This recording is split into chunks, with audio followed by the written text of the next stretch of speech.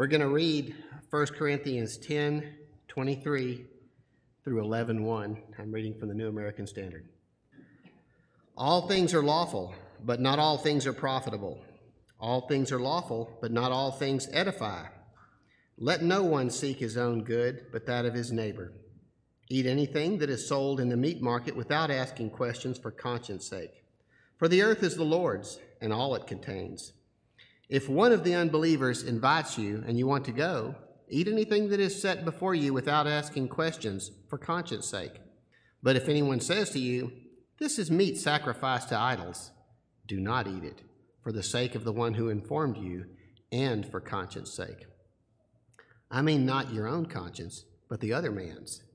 For why is my freedom judged by another's conscience? If I partake with thankfulness, why am I slandered concerning that for which I give thanks?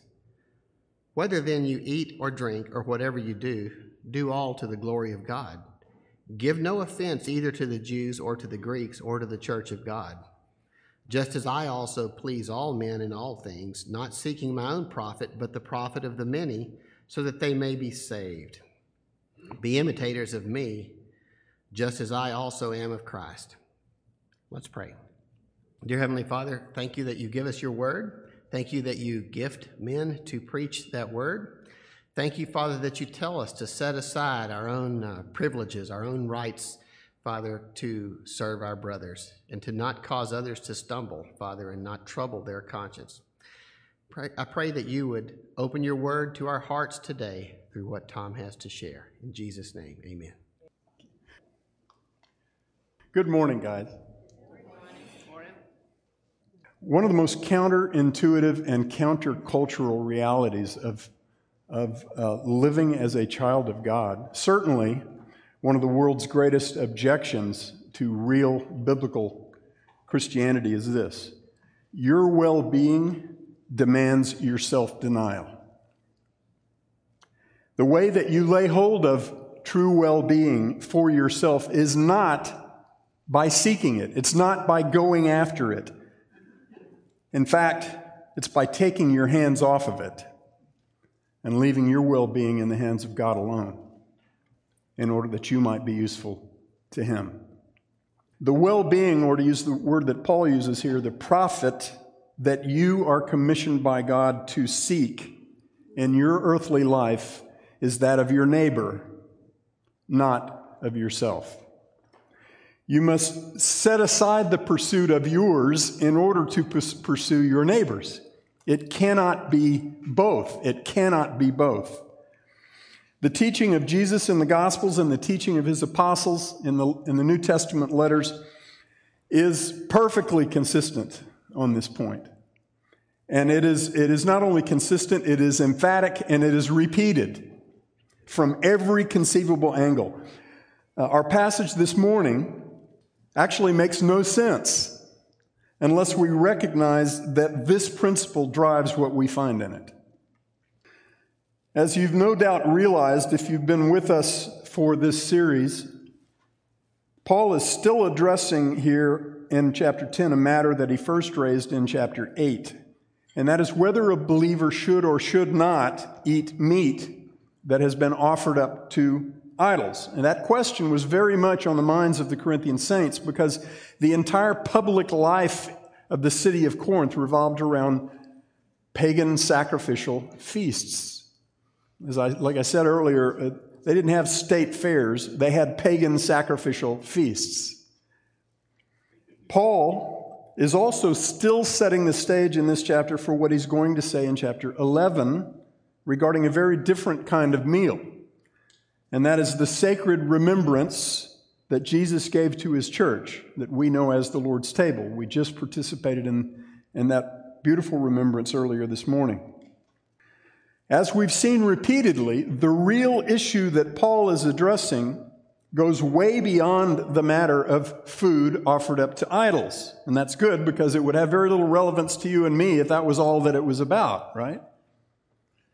The real issue is the idolatrous way of life that characterized daily life in Corinth and that had taken a foothold in the lives of many of the Corinthian saints. In chapter 10, verses 14 to 22 that we saw last time, Paul urgently commanded the Corinthian believers to flee from everything associated with the idolatrous practices for which God had judged the Israelites roughly 1,400 years earlier. Those practices included gluttony, drunkenness, partying without restraint, sexual immorality, as well as a couple of less visible but no less destructive sins: testing God, which means questioning the faithfulness of God, and grumbling and complaining about their circumstance. The reason that Paul sets before us in chapter 10 to flee from such behaviors is not because man-made idols are any real threat. Paul acknowledges in chapter 8, he acknowledges again here in chapter 10 that the idols that men create are just fakes. They're just an illusion. There is no threat inherent in those man-made images. The reason that God commands us to flee idolatry, that Paul sets before us in this passage, is because demons inhabit and empower all of those practices connected with idolatrous worship that I just listed. Demons employ those practices as very enticing snares to cripple believers and to maintain their death grip on unbelievers. We would do very well to pay attention to that list of behaviors that we saw last week and to consider that reality, that demons are all about using those kinds of practices to entice Christians away from Christ, from devotion to Christ, and to keep unbelievers in the darkness. Now, I'm convinced that rather than moving on to, in this last part of chapter 10, to some other topic, moving away from that forceful warning about demons, Paul actually zeroes in this morning's passage on one of the ways that we as the children of God do the most decisive damage to the enticements of Satan and his demonic foot soldiers. I want to start with the overriding principle or rule of life that Paul presents in the passage, and then we'll look at the practice that he commanded of the Corinthian saints and consider how that relates to practice in our cultural context today. First, the principle. The principle in the top level is that profitable overrides lawful. Profitable overrides lawful. In verse 23, Paul sets up a critically important contrast between two standards for determining what we are to do and not to do. The first standard is it lawful? The second standard is it profitable? Best way I know to explain the meaning of the word lawful, as Paul uses it here, would be that it is something not expressly or explicitly forbidden by God. There are a whole lot of behaviors that fall into that territory. We who trust in Jesus Christ have been released from obligation to keep the letter of the law that was given through Moses. Keeping all the details of that law actually could never make anybody righteous. It was never intended to make anybody righteous. Instead, God intended that the law, which revealed His character and His ways, would prove to Israel and to all humanity that we are not righteous. We are not capable of being like God, of being acceptable to God. And that therefore, we all desperately need Christ's atoning death in our place to make us right with God. As Paul put it in Galatians chapter 3, verse 24, the law has become our tutor, our schoolmaster, to bring us to Christ that we may be justified. And the word justified means declared righteous in the eyes of a perfectly holy God. By faith. Justified by faith. For all of us who believe in Jesus, the law which formerly condemned us now has no power at all to condemn us. There is therefore now no condemnation for us who are in Christ Jesus. For the law of the Spirit of life has set us free from the law of sin and of death. We have far-reaching freedom in Christ. Anything that God has made, or anything that man has made as image bearers of God, that is not explicitly forbidden to us under the new covenant, is ours to enjoy, with two indispensable caveats or limitations. Paul presents both of them in this passage, but the same two are found in many other passages in the New Testament in one form or another, starting in the teaching of Jesus in the Gospels. The first limitation on Christian freedom that Paul sets before us here is found in verses 23 and 24. Every behavior that God's Word does not explicitly forbid must nonetheless pass this critical test. It must serve the well-being of my neighbor and not of me. Both parts of that are important. It must serve the well-being of my neighbor and not of me. Paul says, verse 23, all things are lawful, but not all things are profitable. All things are lawful, but not all things edify. Let no one seek his own well-being, but that of his neighbor. The second limitation on Christian freedom that Paul sets before us in this passage is in verse 31.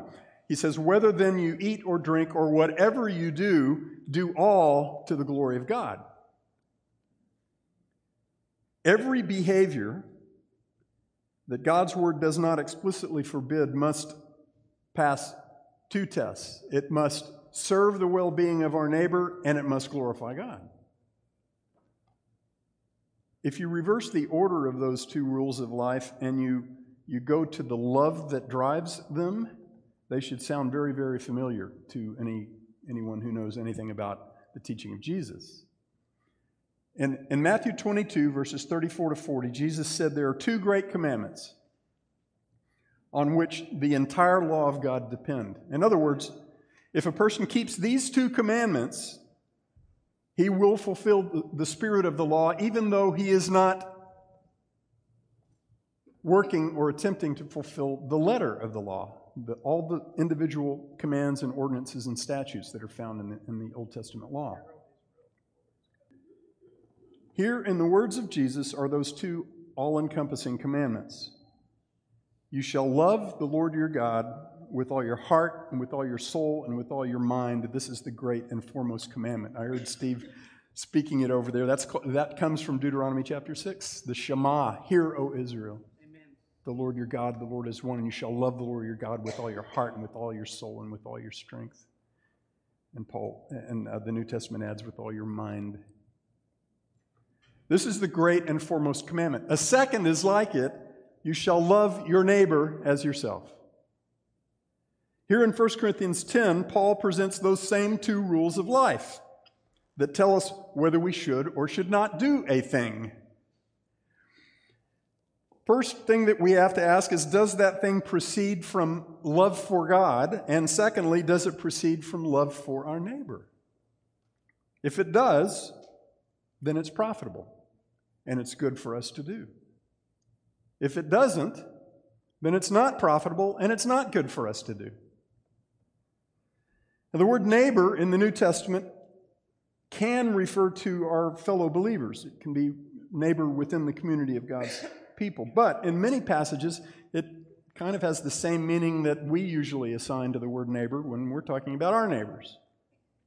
And that's how Paul uses it here, to apply it both to unbelievers and to believers. We know that because Paul tells us so right in the passage. In verse 27, he applies the test of edification, of building up, to a scenario in which a believer has been invited to have dinner with an unbeliever.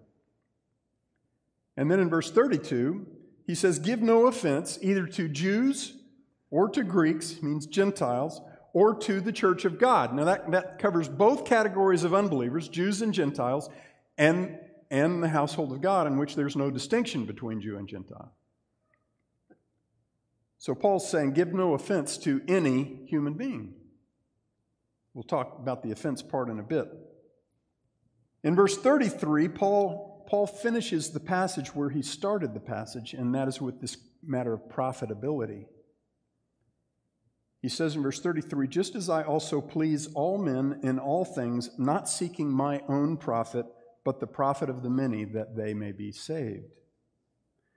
Paul could not be clearer in this passage about what God defines as profitable. That which is profitable is that which builds up other people and glorifies God. And by builds up, he means moves them toward Christ. Moves them toward Christ. The building up that we seek in the lives of our unbelieving neighbors is right there at the end of verse 33, that they may be saved. Paul couldn't be any clearer about the fact that that profitability only happens when we do not seek to build up ourselves, when we set that completely aside. Again, verse 24, he says, "Let no one seek his own good, but that of his neighbor." Is that unclear? He doesn't say, seek your own good as a secondary pursuit after the other person's good. He doesn't say that. He says, let no one seek his own good, but that of his neighbor. In verse 33, he says, "Just as I, Paul, also please all men in all things, not seeking my own profit, but the profit of the many, that they may be saved." It's not a lot of one and a little less of the other. It's one and none of the other. We have trouble with that. Not seeking our own good, wouldn't you say that runs a little contrary to the way we're wired? That's why I say it's counterintuitive, it's countercultural, and it is fundamental to the Christian life. It's bedrock to the Christian life. Jesus said, "Whoever wishes to be my disciple must do what?" Where did he start with? Deny himself and take up his cross daily and follow me. The setting aside that is commanded here is as fundamental to our assignment as the pursuing that is commanded here. The principle, the rule of life that Paul commands of every believer is deny yourself, which means abandon the pursuit of your own well-being. And we'll talk in a minute about the fact that that doesn't mean you don't care about your own well-being. It means you take your hands off of pursuing your own well-being. So deny yourself. Secondly, build up your neighbor, and then glorify God. Those things are all part of one real reality, one way of life. It's not like do this and then some of this and some of this. They all go together. That is real and eternal profit. Okay, there's the principle in this passage. What about the practice? What does it look like in the day-to-day when we live out that principle? Well, when you and I talk about applying biblical principles within the church of Jesus Christ, we have a strong tendency to shift into the realm of rules.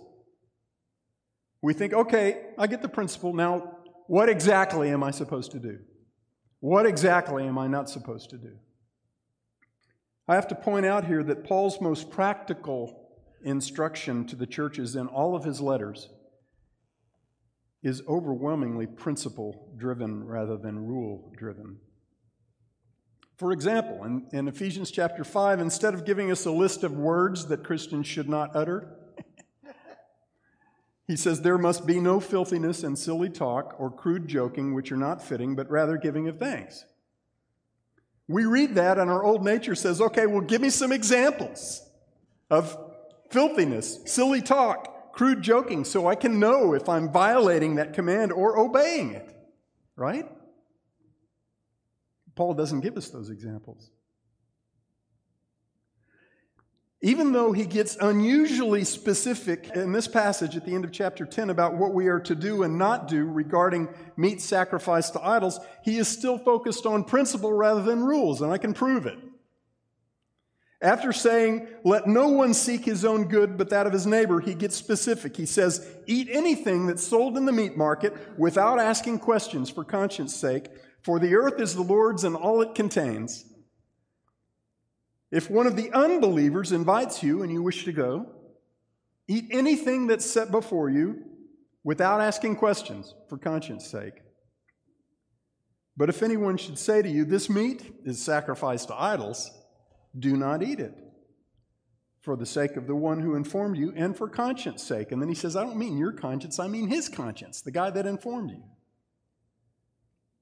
And what I find most illuminating about these instructions that are unusually specific for Paul is that they're still of no help to us at all unless we care more about the rule of love than we do about the love of rules. Our old nature, with its love of rules, demands that Paul tell us either don't eat meat sacrificed to idols or do eat meat sacrificed to idols. We don't like it when he says, well, it kind of depends. The big variable on which the answer depends, if we don't know, if we're not certain that the meat was sacrificed to idols, the big variable on which the thing depends is the conscience of the people that are around us. Somebody else's conscience drives our behavior. Not very satisfying for a rule keeper. Paul bases the actual practice in each scenario that he mentions on doing that which serves the well-being of the other person and thus glorifies God. This passage is a whole lot less about when to eat meat or not eat meat sacrificed to idols than it is about giving up self and seeking the well-being of other people, regardless of the limitation that places on our freedom in Christ. In these specific scenarios that Paul uses to develop the principle, if one of the Corinthian saints does not know that the meat that he bought at the market or that's being served to him at a neighbor's table was offered up to idols, Paul says there's no need for him to even raise the question. There's some people who would find that just abominable. Either it's right or it's wrong. Ignorance is no excuse. See, if we don't come at this passage with the principle, the practice makes no sense. Why is there no need for him to raise the question?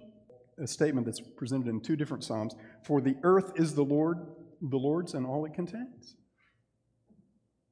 That verse, that statement, the earth is the Lord's and all it contains, reminds me very much of what Paul says in 1 Timothy 4, verses 4 and 5. He says, for everything created by God is good, and nothing is to be rejected if it is received with gratitude. For it is sanctified, it is set apart to God by means of the word of God and prayer. See, Paul's point here is that food is not inherently good or inherently bad. Beloved, God does not command his children to go through our days looking for a broken rule behind every bush. And there are some Christians who live that way. But that's not how Christians are supposed to live. In the last part of Colossians 2, Paul says that the approach to godliness that focuses on do not touch, do not handle, do not taste, looks like piety, it looks like godliness, but he says it's actually of zero value against fleshly indulgence.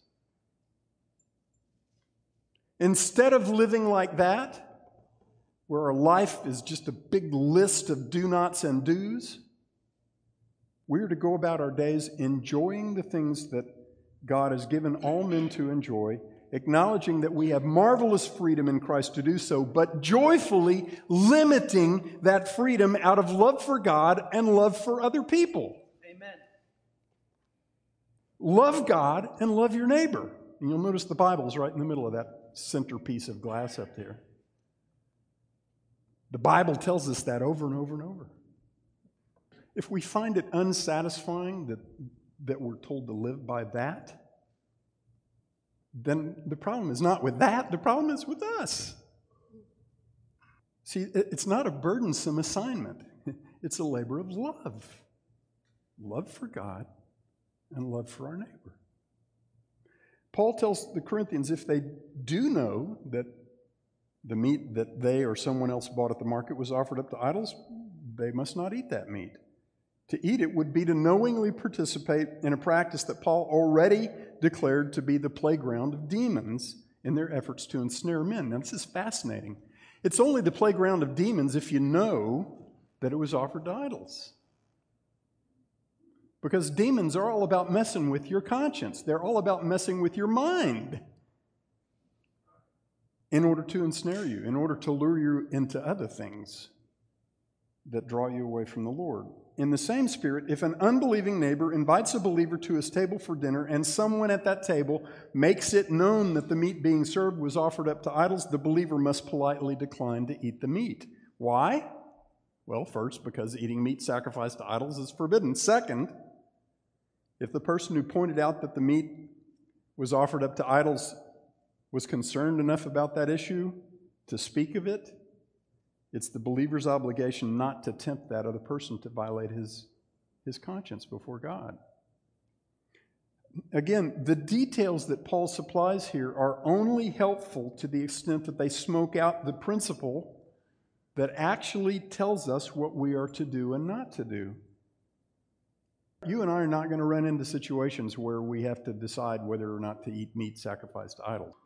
You know, like I said, I have never picked up a piece of a package of burnt hamburger meat that said Aphrodite's finest. But we continually encounter situations in which the principles of this passage apply. God holds you and me accountable for a couple of things when we're in the company of others. First, do not tempt another person to violate his own conscience. If you're not sure what the other person believes about the behavior in question, if they would or would not have a problem with it in their conscience before God, don't do it. And guys, don't make it your crusade to get that other person to be less restrictive about what he's comfortable doing or not doing. It is not our task to make other people, and especially within the body of Christ, to make our brothers and sisters embrace freedoms that are rightfully theirs in Christ. In Romans 14, which deals with the same essential matter and very definitely drills down on life within the body of Christ, Paul spends half of that chapter forcefully commanding Christians not to judge each other no matter which side of the practice they fall on. Whether they're doing or not doing the thing that falls into the realm of conscience rather than command. You don't get to judge how another person handles such a thing. And you don't get to make it your task to change them. That would eliminate a fair amount of Christian animosity within the body of Christ. It would certainly eliminate some conversations. If I hassle a fellow believer about what I perceive to be his hyperactive conscience, if I tell him he's too legalistic, he needs to enjoy what he has the freedom in Christ to enjoy, I will be offending him needlessly. I might think that it's very needful, but God says it's not. And I need to listen to God. You and I are lousy substitutes for the Holy Spirit. We should joyfully proclaim the freedom that we possess in Christ, but we must never demand that others practice that freedom just as we do. It doesn't matter if it's a Christian yoga class, or trick-or-treating, or Harry Potter, or whatever, guys. Unless you can find the passage in the Bible that forbids it, you don't get to tell another Christian what to do with it. You decide in your conscience before God how you will handle it. And that's the end of it. That's the end of it. You don't get to bite and devour other Christians because they're not handling it the way you are. This is not unclear. This is crystal clear. And those examples, I hate to even mention them because that's like such a tip of the iceberg. Our lives are filled with things that Satan would love to use to divide us in the body of Christ over things, to cause us to offend one another over things that just don't touch the gospel of Jesus Christ. They don't touch that which makes us one. First, do not tempt another person to violate his own conscience. Secondly, do not offend another person needlessly, and that means over things that distract from Christ. In verses 32 and 33, Paul says, "Give no offense either to Jews or to Greeks or to the church of God, just as I also please all men in all things, not seeking my own profit, but the profit of the many, that they may be saved." We must never create offense over things that have nothing to do with the gospel of Christ or the Christ of the gospel, whether we're talking about interactions with believers or unbelievers. If the other person is offended by something that you or I say or do, it should be because we look and sound too much like Jesus in their estimation, not because we don't. Jesus offended a lot of people when he was here. You don't have to read much of the Gospels to figure that out. There were people who wanted to kill him very early in his earthly ministry. Jesus, according to 1 Peter chapter 2, is a stone of stumbling and a rock of offense. You and I must do our very best to make sure that he's the only offense. The last thing I want to set before you is what Paul says in chapter 11, verse 1, which is actually the end of this passage. You guys know the chapter divisions are not inspired, right? Okay. If you read the passage, you can't help recognizing that verse 1 of chapter 11 belongs in chapter 10, okay? I'm going to read chapter 10, verse 32 through chapter 11, verse 1. It's just 3 verses. Listen to this. "Give no offense either to Jews or Greeks or to the church of God, just as I, Paul, also please all men in all things, not seeking my own profit, but the profit of the many, that they may be saved. Be imitators of me, just as I also am of Christ." Be imitators of me, just as I also am of Christ. Does that give anybody heartburn? Paul is taking us to the big picture for all that he's just said. He already gave us the twofold goal of glorifying God, edifying our neighbor, and his exhortation in the last part of chapter 10 about how to do both of those things is all about setting our own liberty in Christ aside in order to serve both the people of God and the unbelievers that God puts in front of us. Now he makes it very clear that in doing so, we will be imitating him, Paul, as he imitated Christ. The last part is the part that matters most, of course, doing what Jesus did. And in Paul's letters, he makes it crystal clear that that's where he got this practice. Everything that he said here, he got it from Jesus. Listen to Romans 15, verses 1 through 3. "Now we who are strong ought to bear the weaknesses of those without strength and not please ourselves." By the way, if you have one of those Bibles that in italics has the word just in there, not just please ourselves, take your pen and scratch through the word just, because it's not in the Greek. Okay? We are to bear the weaknesses of those without strength and not please ourselves. Why? Let each of us, next verse, let each of us please his neighbor for his good, to his edification, for even Christ did not please himself. They don't stick the word just in that verse. Even Christ did not please himself, but as it is written in the words of Christ, "The reproaches of those who reproached thee fell upon me." In other words, all the animosity that this world had toward God fell upon Jesus. He did not please himself. Praise God that he didn't. Ephesians 5, verses 1 and 2, "Therefore be imitators of God as beloved children and walk in love, just as Christ also loved you and did what? And gave himself up for us, an offering and a sacrifice to God as a fragrant aroma." Jesus did not please himself. He served his Father in order to buy our salvation. And this raises a serious challenge for every one of us.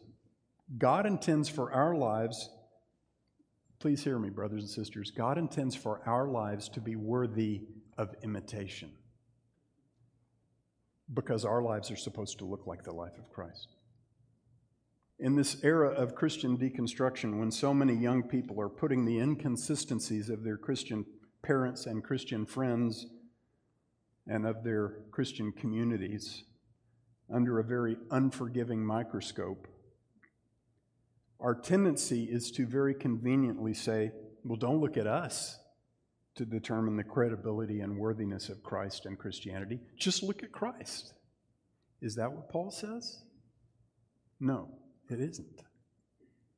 Christ is the only perfect standard. He's the only one who is perfectly worthy of imitation. But beloved, God says we're supposed to be worthy of imitation too, as we follow Him. God's been rocking my socks with this over especially this last week. Because I've used that excuse many times. Don't look at hypocritical Christians. We're all hypocrites. In fact, if you find a church that has no hypocrites in it, don't go in because you'll ruin it. It is absolutely true that Jesus will always be the only perfect example for people to imitate, but it is a cop-out for us to excuse a life that is too inconsistent to be worthy of imitation by saying, don't follow me, follow Jesus. You and I should be able to say to others, imitate me as I imitate Christ. And it shouldn't be like playing Where's Waldo for people to find things in our lives that actually reflect the character and ways of our Savior and Master. There's a current Christian song by Zach Williams called Less Like Me. The refrain goes like this. Oh Lord, help me be a little more like mercy, a little more like grace, a little more like kindness, goodness, love, and faith, a little more like patience, a little more like peace, a little more like Jesus, a little less like me. In the live version of that, he says, a lot less like me. I must decrease, Jesus must increase, including in me. I need to wrap this up. Whenever other people might be affected by our choices about what we do or don't do, the question you and I must answer is not merely, has God forbidden me to do this thing? Even if the answer to that question is no, God has not forbidden me to do this thing, if you're looking at that thing in a vacuum, all that does is get you into the ballpark. We haven't been called to just get into the ballpark, guys. We have been called to step up to the plate and to hit grand slams that glorify God and that draw people to Christ. The question you and I must answer is not, how can I build up my neighbor without taking a hit to my own well-being? It's just, how can I build up my neighbor to the glory of God? The assumption will be that I will take a hit for doing so, but I won't lose anything. See, this does not mean that you and I are supposed to have no care for our well-being. It doesn't mean that at all. God is not uncaring, unloving. He's perfectly loving. He's the perfect Father. You think He doesn't care about the well-being of His children? What this means is that we intentionally leave our well-being entirely in the hands of our perfect Father, our Savior, our Master, the lover of our souls. We bank on the unbreakable promise of God that nothing can separate us from the love of God which is in Christ Jesus. Not tribulation, distress, famine, nakedness, peril, sword, death, life, demons, things present, things to come. Nothing can separate us from the love of God which is in Christ Jesus our Lord. You know what that means? It means it is well with your soul now and forever because of what Jesus did for you and because of nothing else. We have had lavished upon us, we who believe in Jesus, we have had lavished upon us the unfathomable riches of Christ for all eternity. The down payment of our inheritance is the indwelling Holy Spirit, God Himself. God talks to us every day if we just sit down and listen to Him and come to His Word. We behold Him. We see His beauty. We know why we're here. We know what our purpose is. We know what it takes to be joyful and peaceful and useful. We're not floundering around in the dark, guys. We live in astonishing light. We have no reason to create boundaries to protect ourselves from being harmed by other humans because we have God as our protector. We have no reason to seek advantage for ourselves of any kind because God has already lavished upon us a greater wealth than this world can even imagine. We have already been blessed, Ephesians 1:3, with every spiritual blessing in the heavenly places in Christ. Already. We have all the advantage we could ever need or ever want, and we have it in Christ alone. The blessedness of living in miraculous, God-created union with Jesus Christ frees us up to live as Paul did. I'm going to end with one more brief passage, and then I'll pray. We saw it just a while back, 1 Corinthians 9, verses 19 to 22. Paul says, "For though I am free from all, I have made myself a slave to all, so that I may win more. To the Jews I became as a Jew, so that I might win Jews. To those who were under the law, I became as under the law, though not myself being under the law, so that I might win those who are under the law. To those who are without law, as without law, though not being without the law of God, but under the law of Christ, so that I might win those who are without law. To the weak I became weak, that I might win the weak. I have become all things to all men, in order that by all means I may save some." God's the one who saves. We're just the instruments. But that's the lifestyle that's useful to God. Loving Father, thank you for this passage. There's really so much that is valuable here. I pray, Father, that you'll burn these things into our hearts, that you'll make us delighted to hand over our well-being to you every day, because we already know it's well with our souls, Lord. And we know that the way to be very useful to you in the lives of the people around us is to do the things that build them up and that glorify you without regard to self. So make us like that, Father. Make us worthy of being imitated, because we are imitating Christ. We ask it in his precious name. Amen.